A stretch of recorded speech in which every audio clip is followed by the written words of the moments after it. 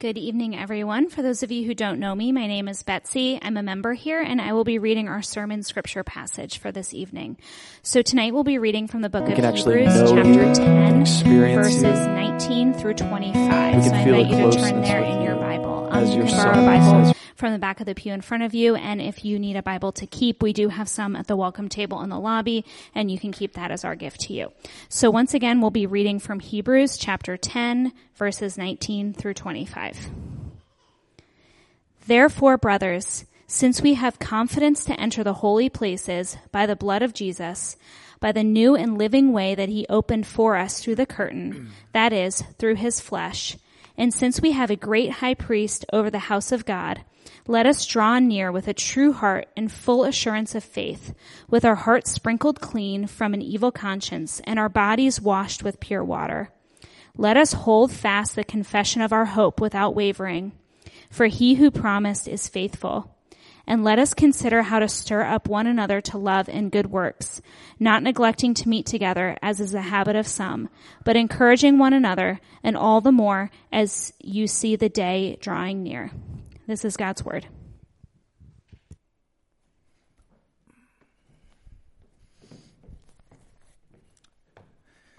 Thank you, Betsy. Well, it's great to be back with you guys. Good evening to you. And if you're new, regardless of what your church background is, maybe you're exploring the faith for the first time, maybe you've been going to church your entire life, wherever you fall in that spectrum, we're really glad you're here. My name is Steve, and we are working through the book of Hebrews for those of you who are new. And the theme of Hebrews, because Hebrews is a rich book, and it can be easy to get lost in wondering what is the book about. And so what we're hammering each week, we want even our children to remember this, is Hebrews. The main message of Hebrews is persevere, draw near to Christ, do it together. Right? So persevere, draw near, do it together. And along this theme of draw near, I was thinking about it this week, and one of the biggest differences that Hebrews has made in my life as we've been going through Hebrews over the past 5 months, and I hope it has for you as well, is as we think about drawing near to Christ, it's this reality that Jesus isn't just a historical figure, but he's a living reality, a living person in our lives today. It's startling because even Hebrews uses this language, like even the cross, as vital as that was really just a means to an end for Christ to do what he's doing for us today, of being with us to give us mercy and strength in time of need and to ultimately bring us fully into his kingdom. And so I think just it can be helpful every now and then to ask questions to yourself. Like if someone who, whether they're a Christian or not, as they look at your life, or even as you examine your own life, like would somebody say that for you, believing the gospel means that you assent to a particular set of facts? Like you believe facts about God and Jesus and the Bible? Or is it clear, not just to other people, but to you, that Jesus is a living presence with you today? And I love that. That's changed me a lot, even as I think about my relationship with Christ. And so along that train of thought, what we're going to look at today is this idea of draw near, because we've been saying this for 5 months now, persevere, draw near, persevere, draw near. And so a question we have to ask is, how do we actually draw near? And this passage answers that in pretty explicit terms. And so that's what we're going to look at. So we'll just look at under these two headings as our outline for today. First, we'll look at what does drawing near look like? According to Hebrews. And then number two, how do we practice that once we know that it looks like what it looks like? So first, just what does drawing near to God look like? And then number two, how do we practice that once we know what it looks like? Okay, so first to start, what is drawing near to God like? What does that actually look like in practice? And so let's start verse 19 to 21. And what the author is doing here is he's setting things up. So notice he writes, therefore, brothers, since we have confidence to enter the holy places by the blood of Jesus. And then verse 21, since we have a great high priest over the house of God. One of the things that I love about the gospel is God never tells us to do something without first telling us what he's already done for us. Right? So he brings us into his family by grace and then equips us to live with new purpose. It's amazing. And so when he's saying, since we have confidence, since we have a great high priest, he's summarizing there the shocking gifts that he's been going over that we get as believers in chapters 7 through 10. He's been going over this for 4 chapters now. And if you want to summarize chapter 7 through 10, what it says is that in the Old Testament times before Jesus came, essentially only one person could get really close access to God, and that was the high priest, and even then that was only once per year. And even then it was only, he had to do many sacrifices, all kinds of sacrifices, just to get into the Holy of Holies in the tabernacle where God dwelled. And so you could say in the Old Testament, the invitation to draw near had stoplights and warning signs, like all over it. Draw near with caution. But what we have through Jesus is through his once-for-all sacrifice of his body, and then through him raising from the dead, and then now loving us to the uttermost today, and praying for us today, and giving strength to us today. Now when we get the invitation to draw near, it's not a draw near with stop signs and warning lights. It's this intimate, abiding, draw near now kind of assurance is what we get. And then so now we have to ask, okay, if the cash value of 4 chapters of rich theology in Hebrews is draw near now, how do we do this? How do we access the access that we've been given by Jesus to God? And he tells us, and it's a surprising answer. It's not what we would think. And so we get some hints first in verse 21, where he says we have a great high priest over the house of God. That's the church, corporate language. Verse 22, let us draw near. So notice the plural language. And then it culminates in verse 24, let's stir one another up to love and good works, not neglecting to meet together. And so the way we draw near to God, essentially what he's writing, or not essentially, this is the message, is by joining a local church, becoming a member, and then while you're there, encouraging each other, meeting regularly, and stirring one another up to love and good works. And this is interesting because when we think of drawing near to God, I think we often conceptualize that as a feeling. Like if I feel warm and fuzzy, that means I'm drawing near to God. And that may be true. Or we think of drawing near to God as a time of solitude. We're in my personal, private Bible reading and prayer in the morning. And that is true. Like, to be clear, God will not seem real or personal to you unless you're regularly communing with him on your own, just as Jesus did when he walked the earth. But yet here, what Hebrews, and it's more than just here, and Jesus uses this language too, is that kind of individualistic thought of I draw near to God mainly when I'm by myself. It's woefully incomplete. We draw near to God and experience him often in more powerful ways when we meet together as the gathered body of believers. That's Sunday worship, small group, even smaller groups over dinner and so forth. And this idea, is especially more, I feel like almost every week, I was just speaking to a neighbor the other week who just made the comment to me, I do love God, I just don't like the church.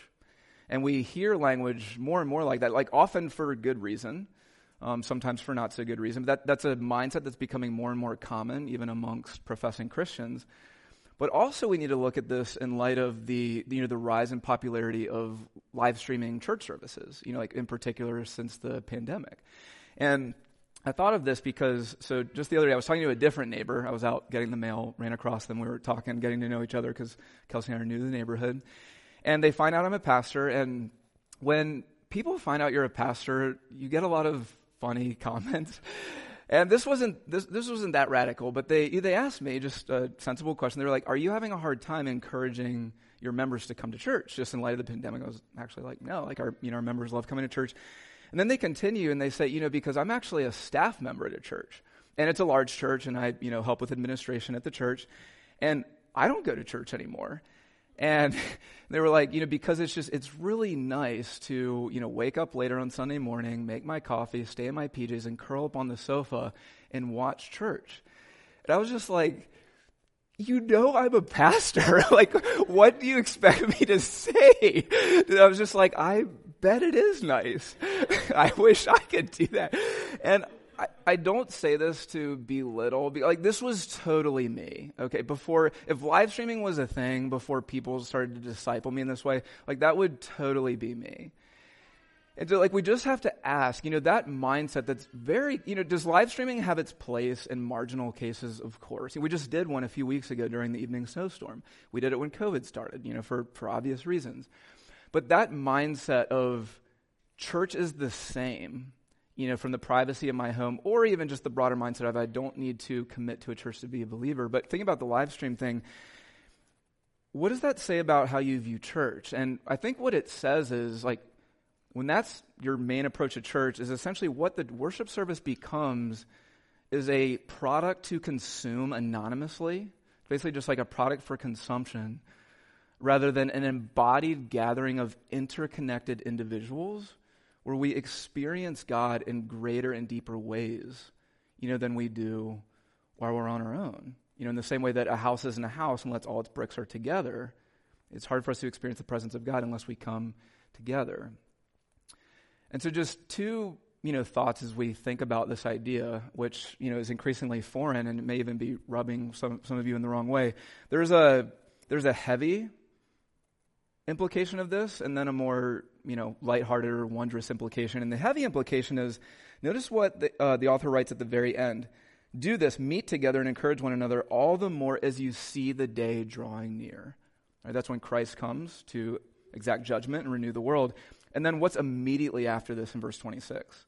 For, in other words, we need to keep meeting together. For if we go on sinning deliberately, there no longer remains a sacrifice for sins, but a fearful expectation of judgment. We'll be getting to that passage in more detail next week.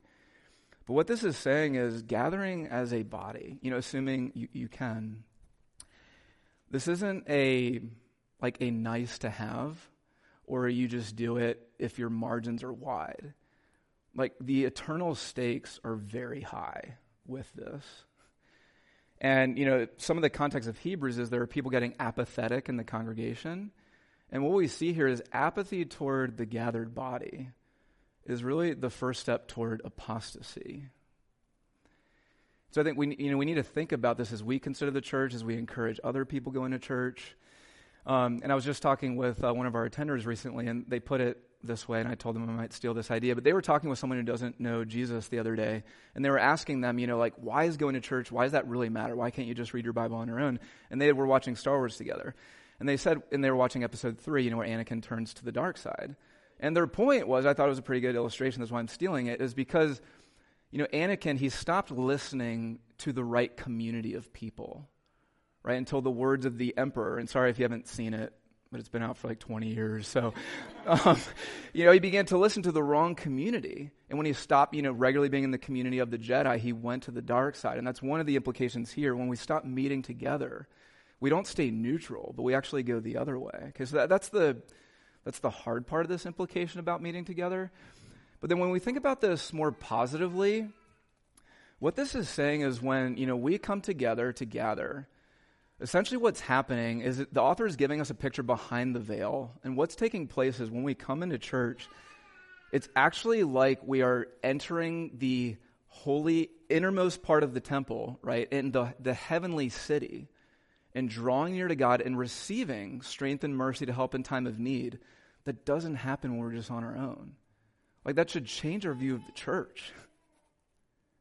And so it's a glory, it looks so ordinary, and in many ways it is.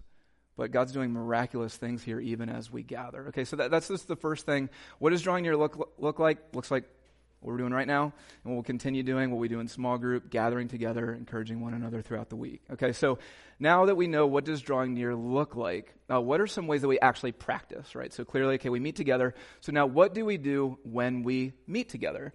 And many things, but we'll focus on the two things that this passage focuses on. And the first thing is verse 25. We see not neglecting to meet together, as is the habit of some, but encouraging one another. Isn't that fascinating? Notice what's on the other side of the but. He doesn't say, don't neglect to meet, but instead meet. It's don't neglect to meet, but instead encourage. The opposite of not meeting isn't meeting. The opposite of not meeting is encouraging. And this is profound because when we typically think about going to church, it's often through, just by default, a me-centered lens, right? So whether it's a community group, discipleship group, going to church service, it's usually, do I feel tired or not? Have I had a hectic work week or not? Are things crazy? It's usually through a me-centered lens. But here what we're seeing is we actually don't just need to think about, okay, what is this church service or this small group going to do for me? Although that's true. But we also need to heavily consider, what's it going to do for the other people that are going to be there? And how's it going to help them persevere and draw near in their faith? And as we think about this practically, okay, so as we go, it's not just, I don't just go to receive, although we do. It's also we go by encouraging. And so what does that look like, practically speaking? And one way that it looks is there's this helpful verse in Romans 15 where it says, welcome one another, and it's talking about the gathered church, welcome one another as Jesus has welcomed you. So we have to ask, how has Jesus welcomed us? We were oblivious to him. We were difficult to him. And what did he do? He drew near to us to then draw us near to him. And as we think about our relationships with one another in the church, often, and here's an image I'm taking from a pastor named Sam Albury, he says, often in the church we tend to view the gospel, the vertical gospel of our relationship with God, merely in terms of an economic transaction. So Jesus cancels our debt. He pays for our sins on the cross. Yes and amen, that's true. But if that's the only or primary grid that you view the gospel through, and you think about how that impacts your horizontal relationships, what that means is then when we look at others, and especially in a larger group like the church, we tend to reduce relationships to, I just need to make sure I don't have issues with people, right? As opposed to welcoming them and drawing near to them, just as Christ has first done to us. And so as you think about, your interactions in the church, especially with, the people who don't resonate with you as well, because it's easy to welcome those who we click with immediately, right? Just something to encourage you, it can just be helpful when you're at worship service or at a small group or out somewhere else. Inevitably, either you find yourself with someone or you see someone not far away and you think to yourself, that person's a lot of hard work to talk to. I hope I'm not the only one. I love you guys, okay? But you just think, okay, that person, it's just harder for me to have a conversation with them, right? For any number of reasons. That's actually a good indicator, because when you move toward that person or decide to stay in that conversation rather than just ending it as quickly as you can, that's a sign that God is actually making you more into the image of Jesus. Because when we have to stretch to actually love people that are harder to love, that makes us more like Christ. And therefore we experience more of God when that happens. And this happens, in profound, I can't tell you how many times, before I was in ministry and since I've been in ministry, that someone has just made a one-sentence comment to me or asked me a question that has helped me continue for the next month. You never know how God's going to do that. And for those of you who may be thinking, oh gosh, I don't just have to get myself to church, but I have to encourage someone. I don't have profound wisdom to share with people. Or maybe you're thinking, I have so much anxiety that it feels like this massive burden just to get out the door, let alone to think about welcoming somebody else in church. And so just something to encourage you. This is what I love about the kingdom of heaven, is God uses often the most unexpected people to encourage others. One of the things that's been the most encouraging for me is when I see one of you who I know is battling debilitating fear or intense pain or incredible sorrow or depression, and you just walk in the door and sit to hear the songs of heaven, to taste the future heavenly banquet of heaven at the Lord's Supper, to hear the words of heaven as we speak God's word to one another. To see you doing that when I know how hard it was for you just to get to church, that fuels my faith. And that gives me hope. And so you have no idea, even just by going and being present and someone else seeing you there, how much that encourages someone else. They may never tell you, but you play a huge role in helping them continue in faith.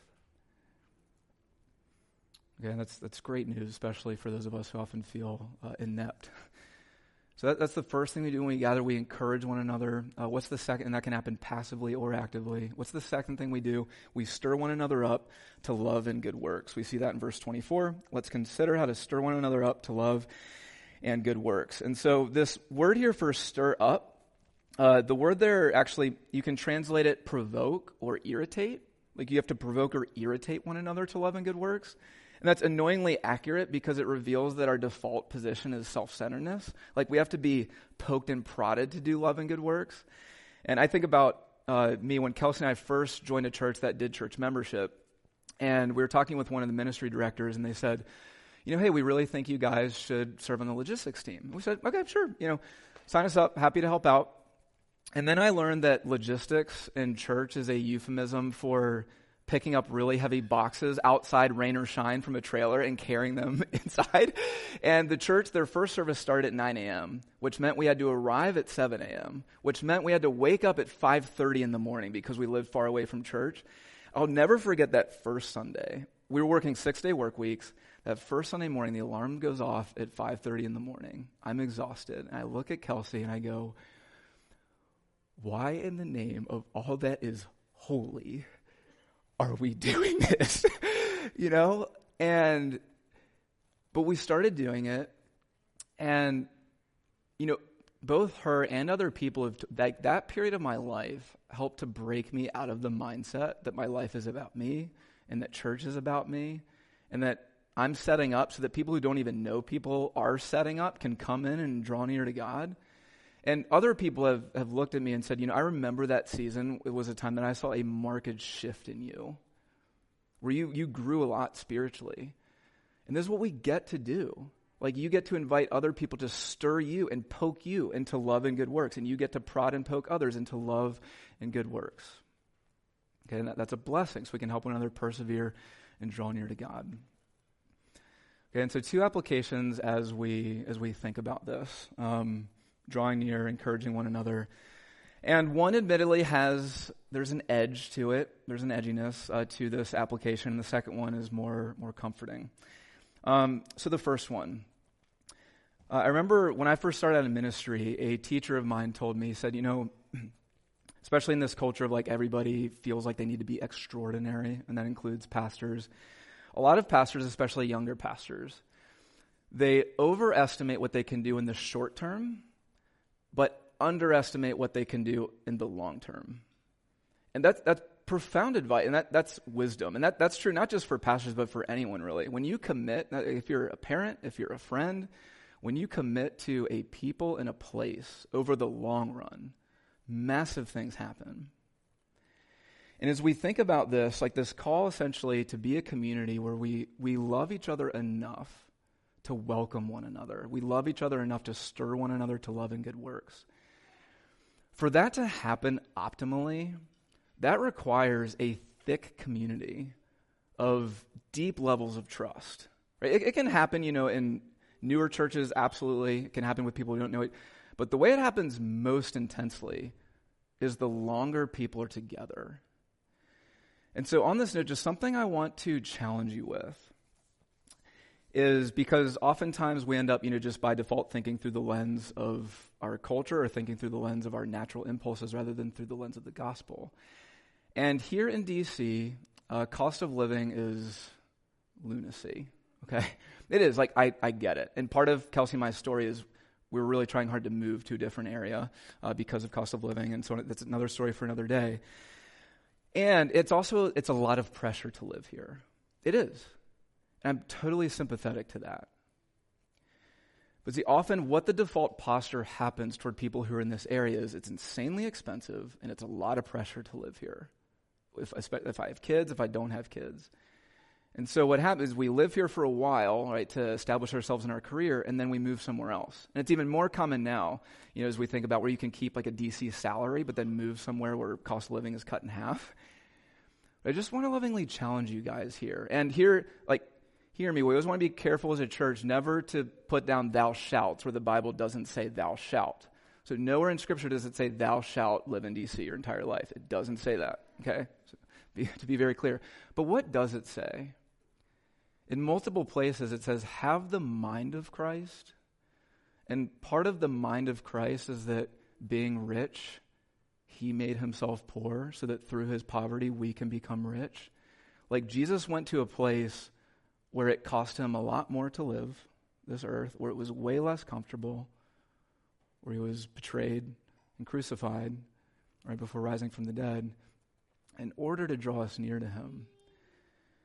And so I just want to encourage you as you think about the future, because the default often is, okay, eventually I'm just going to move, where it's just easier to live. I just want to ask you, the opportunity here is to at least pray and think about, would having the mind of Christ change my approach to how I think about staying in this area in order to continue to invest in a church? And by the way, it doesn't have to be doxology, right? But this is just a principle we need to carry no matter where we live. Right? I know some of you will move and should move for different reasons. We need to think about things more through a gospel-centered lens, right? And the impact that can make on a community, because if believers keep leaving this area, one of the questions is who will be left to invest in other people who come into this area? And so it's an opportunity that you have. And I came across, there's an article, it was in the Atlantic, and the title was something along the lines of why you should wait out the crazy housing market. It was just talking about the insanity of the housing market over the last year and a half. And he was talking about, this idea of how just, prices are skyrocketing, people are looking at, working remotely, moving to a cheaper area and so forth. And for a lot of houses in more affluent areas like this, you basically need to offer cash, full cash plus a shrine to their descendants in order to get the home. But he said something interesting. At the end of the article, the author was consulting a housing expert, and the housing expert, the final line of the article was, I just want to remind you all who are looking for a home, relationships are more important than a house. And this is even a secular person who perceives this, that relationships ultimately matter more than the home we have or where we live. And so just want to lovingly challenge you guys to think about, as you think about your future and where you're going to be, whether it's at this church or any other church. Okay, so that's the first thing. That's the more edgy challenge and application to this idea of encouraging one another and meeting together as a church. And the second thing is this idea of stirring one another up to love and good works. So we're in a culture that's, increasingly indifferent at best toward the gospel message. And so as you think about being a witness this year, often people will be indifferent toward what you believe initially. But when you abound in love and good works toward them, motivated by the gospel, suddenly that Christ becomes a lot more compelling. And one example from my life is before I was in full-time ministry, Kelsey and I worked in the same company, and one of our coworkers, he found himself in a difficult financial position. And this individual, he had said in a staff meeting not long before, to everyone there present, religion doesn't guide my life. So it's okay, his guide, he doesn't follow Jesus, or doesn't seem like it. And we found out he was in this difficult position, and so our community group, just unknowing to him, we pulled together our resources to put into one check and to give him some funds to help him with this financial problem he was in. And so we approached him at work. We just, asked him if we could see him for a second, and we just said, hey, we know religion, it's not really your thing, and this may sound totally weird to you, but we believe that Jesus gave up his life for us and then rose again so that we can be in relationship with him and be brought into an eternal kingdom. And because he first cared for us, we want to care for other people. And so our church, we just put together, we call it an offering, and we put together an offering, and you're not allowed to say no, we just want to give it to you, and because of what Jesus has first done for us. And so we gave it to him, and we parted ways, and that was that. And later on, I think this was the next day, an email came in to my inbox, and this is what it said. And this was from this individual. I'm still speechless from what you all did for me. My family teared up when I told them what happened, and I spent a large part of the night lying awake, trying to figure out what to say. I can't thank you enough, not just for yesterday, but for everything you've been in my life. I'm happy to say I've been influenced to going back to church, and I'm now a regular at a local church. God may work in mysterious ways, but through you and your church, it couldn't be more clear. And I thank him for that. And I share this story because in the moment when we gave him that, Kelsey and I thought we were terrible witnesses. We thought we botched our gospel presentation. We thought we hadn't loved him as well as we could have over the past year. And you know what? We did botch the gospel presentation in a lot of ways. It was awkward. And we hadn't loved him as well as we could. Our speech and our actions toward him weren't amazing, but we serve an amazing God. And when you just do the simplest act of abounding in love and a good work towards someone, and they know that it's Jesus who's motivating you, that can change someone's life eternally. And so we draw near to God through our personal reading and prayer, yes, absolutely. But also we draw near by meeting together regularly, welcoming and encouraging each other, and then stirring one another to abound in love and good works, not just so that we persevere, but so that others can know the love of Christ as well. Let's pray.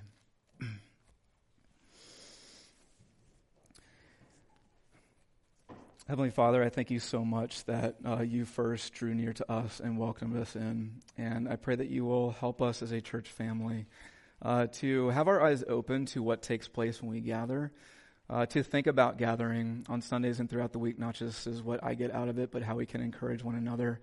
And I pray that you will do things maybe that we don't even see until the day that you renew all things, of how you used a group of flawed, works in progress people to spread your fame within this group of people into the world. And it's in Jesus' name we pray.